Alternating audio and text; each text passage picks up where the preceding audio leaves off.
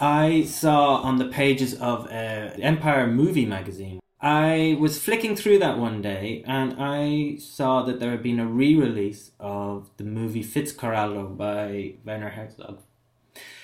This is a movie from 1982 about a rubber baron called Brian Fitzgerald, who, for lots of complicated and reasons in the movie, wants to build an opera house in the jungle. He needs to get a ship from one tributary of the Amazon River to another tributary of the Amazon River. And the way he did it in the story is to haul a steamboat over a mountain, and he gets a lot of the natives, so-called, to help him do this. And to achieve this dream, to raise this money, he needs to get it to this special tributary of the river where they can access the stuff that they need to make the rubber. The image that was in this movie magazine is a kind of an iconic image of a boat which is at a 45-degree angle and it's going up a mountain. And the first thing I thought when I saw that, and before now even ever having seen the movie or having read the synopsis or knowing anything about it or even anything about Werner Herzog, was this would be an amazing subject for an opera.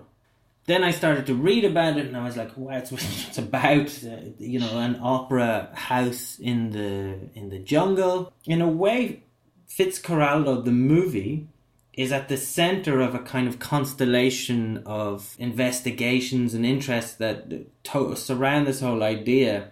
And at the middle is this movie Fitzcarraldo, but in some ways it's the least important part of that constellation for me. Around it, I found that Werner Herzog, the director, wrote diaries. The diaries were released as a book called Conquest of the Useless. In those diaries, he describes the process of making the movie. And they were all stranded in the depths of the Amazon rainforest for upwards of 3 years. And everything that could go wrong did go wrong. There were mutinies, lives were lost, money was lost, they couldn't get the ship over the mountain. But the main point was, in making the movie, Herzog had this vision that instead of doing this crazy act of getting a boat to go over a mountain, a ship, in a studio effects department, in a swimming pool or something, with models, he wanted to do it for real. He says in the diaries that it wasn't really for the effect of realness, in inverted commas, but instead he calls it for the stylization associated with grand opera.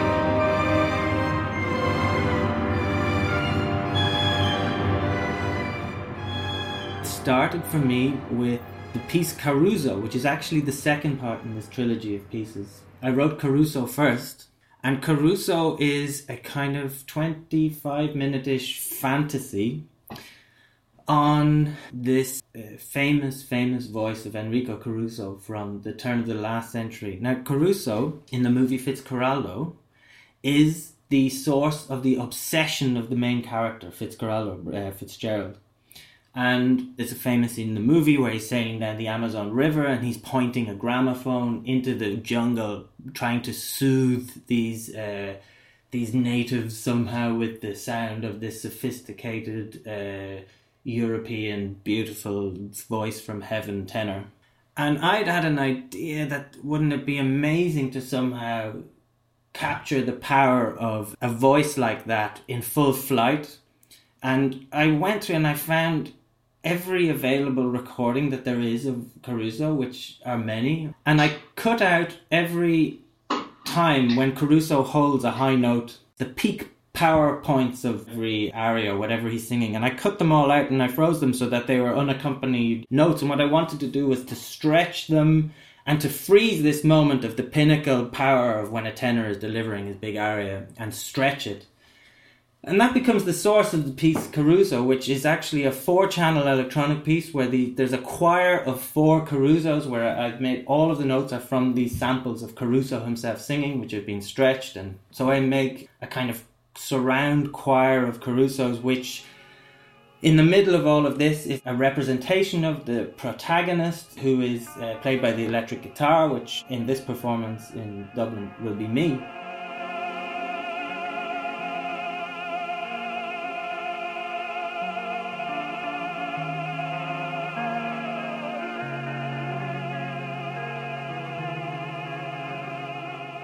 The first piece is called The Prologue, and it really was inspired by the text, which is actually the very first entry in these diaries that Herzog talks about in the making of the movie, when he talks about his vision of getting the boat over the mountain. What I wanted to do was to write an opera overture, which had literally, as if you could imagine it being dropped in from a height just and plonked down into the middle of a jungle. So actually what you literally hear is the overture to Verdi's Rigoletto, which is kind of chopped up and overgrown by lianas and branches and little frogs tweeting and birds in the background. And so actually that is literally it's the chords from Verdi's Rigoletto with this kind of buried in the undergrowth of a jungle. And rising out of that is a glissando which starts on the lowest note of the orchestra, and through the course of the prologue starts at the lowest note in tune with the lowest note in the double bass at the bottom C, and climbs just in a direct line, a diagonal 45-degree line to the end of the piece to the highest note of the orchestra.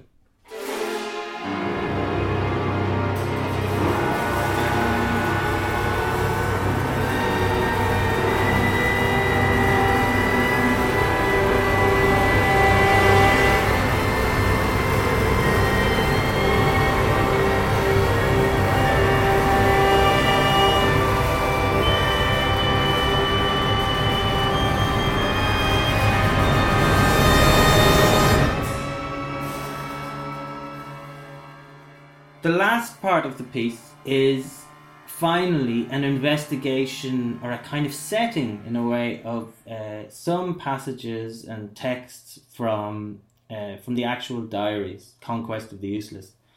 I thought a lot about what was the best way to get these across. And actually I've even explored some of the subject matter of this piece in a music theatre and a kind of opera that I did in Germany, and I wasn't 100% satisfied with that either, and that this was my original way that I thought of doing this, which was also to have a mezzo-soprano who was going to sing certain passages of these diaries. I'd always had in my mind a kind of phrase that I'd said somewhere, which was basically that it's a bit like Mahler's Das Lied von der Erde put through a blender, if you can imagine that.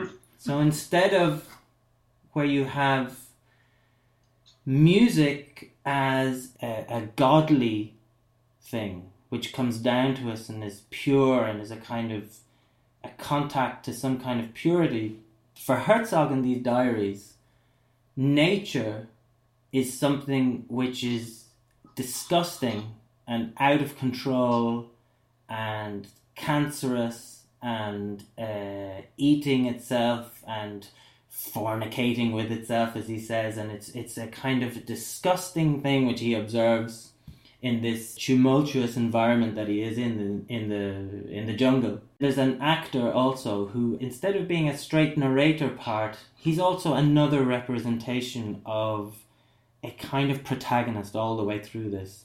He's speaking bits of the diaries, and he's actually mostly preoccupied with tiny little observations about this kind of natural world that he sees there. The last part of the piece is a kind of exploration of that. So all the way through the whole trilogy of pieces, there are different representations of this kind of central character. So you've got, in the movie, you've got Fitzcarraldo. In making of the movie, you've got Herzog himself, who is kind of a reflection of Fitzcarraldo too. You've got Caruso, who I think Herzog somehow sees himself as a reflection of too. You've got, in my piece then, there's the actor who's delivering some of those lines, the mezzo-soprano who is also delivering the lines, and the electric guitar. They're all part of the same split personality. And the environment that they're in, the jungle as it were, the river, is the orchestra.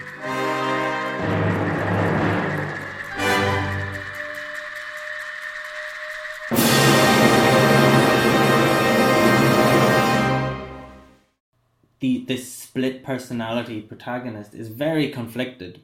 He's a European who is really taking on the robes of those conquistadors from the earlier days, going to South America, has a questionable relationship with the indigenous population and how they're employed to fulfill this very seemingly macho task that he has. So there are a lot of deeply unsavory or unattractive qualities about this protagonist too, but at the same time he has got masses of charisma and he's a leader and people follow him and he has a vision, and in a way there's a kind of conflict about his wanting to be in control of this environment, but whether he succeeds or not is not entirely clear either. There's something very tactile about this music as well, and that's typical also of my music in general. I want the audience to experience this feeling in an almost tactile kind of way, and it's unusual actually, maybe unique for me in terms of my music, to be inspired by a text. That has never really happened to me before, and maybe this was more of an idea, but where a text is really a central part of it. But it was because of this very tactile, this kind of minutiae, that he's in this, the Amazon rainforest, the most grandiose thing you could almost imagine in nature. And he's sitting there looking for a whole entry for pages of a fly going up the side of a beer glass, for instance. So there's this suggestion that things on a microscopic level, which are then exploded kind of almost grotesquely on a big scale. So that's something that's also central to what I try to do in music too, which is to really give a feeling which is almost physical and tactile for a listener about what it's like to play that music, or what it's like to be inside that music, or what it's like to be the protagonist in that musical setting.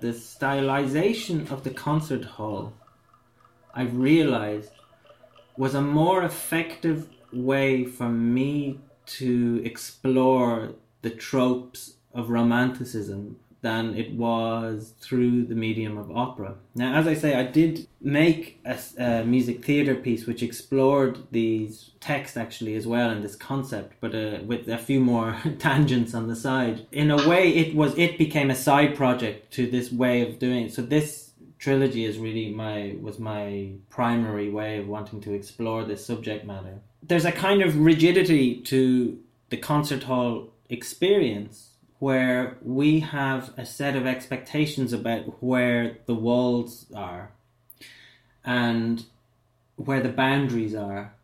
So there's masses of baggage and information that we take in with us when we sit down and we listen to something in the concert hall. And what I wanted in a way with this piece was to use all of those expectations and traditions. So, the mezzo-soprano occupies a very traditional, it's a mezzo-soprano singing with the orchestra in a romantic, traditional sense. But the subject matter turns it upside down. And then also the narrator part, except that without giving too much away, the narrator, in inverted commas in this piece, the actor, is using the orchestra as a set. He climbs through the orchestra. He actually starts off the piece up in the choir balcony, and he kind of descends by a ladder into the orchestra. He crawls around, he's on his hands and knees at the front of the orchestra, and he actually ends up somewhere completely different in the concert hall. And the orchestra and this concert hall setting becomes the set of this kind of experience for the evening. So in a way, for me, it was interesting as a musician to also play with these kind of quite rigid boundaries that there are in the concert hall experience. For me, it's a lot to do with what is the best tools for the job. Sometimes the best tools to express an idea are a full orchestra with a mezzo-soprano, an actor, surround sound electronics, an electric guitar. Sometimes the best way to express an idea is for a violinist who's standing in the middle of a forest where you have to walk for 15 minutes and you find them and then they play the piece and then you walk off again. Both of which are things that I've done. For me, the idea comes first. A lot of my time is spent thinking about what's the best way to express the idea and what is the best medium to express the idea. So for an idea as basically overblown as this and so rooted in a kind of romanticism that this kind of romantic palette, it had to have massive forces. And for me, it's a no-brainer. It has to be a symphony orchestra. Not only because of the huge palette that you've got, but also that all of those colours that it offers have a certain degree of baggage that come with them. I find the orchestra a difficult medium to approach as a blank slate, unless I do something to really subvert it. So, which is what I've done in the past. And I find that once you subvert one element of the orchestra, the whole tree topples down, and then you're able to approach it in a fresh way, just as a group of 70 musicians. And what's not to love about having 70 people all come together to try and play your music? So there's something that you do to make it not orchestra with a capital O anymore, to make it suddenly like a fresh, large ensemble. In this piece, ironically, the orchestra is laid out in its absolute splendor of its romantic best. The orchestra is there being an orchestra with a capital O.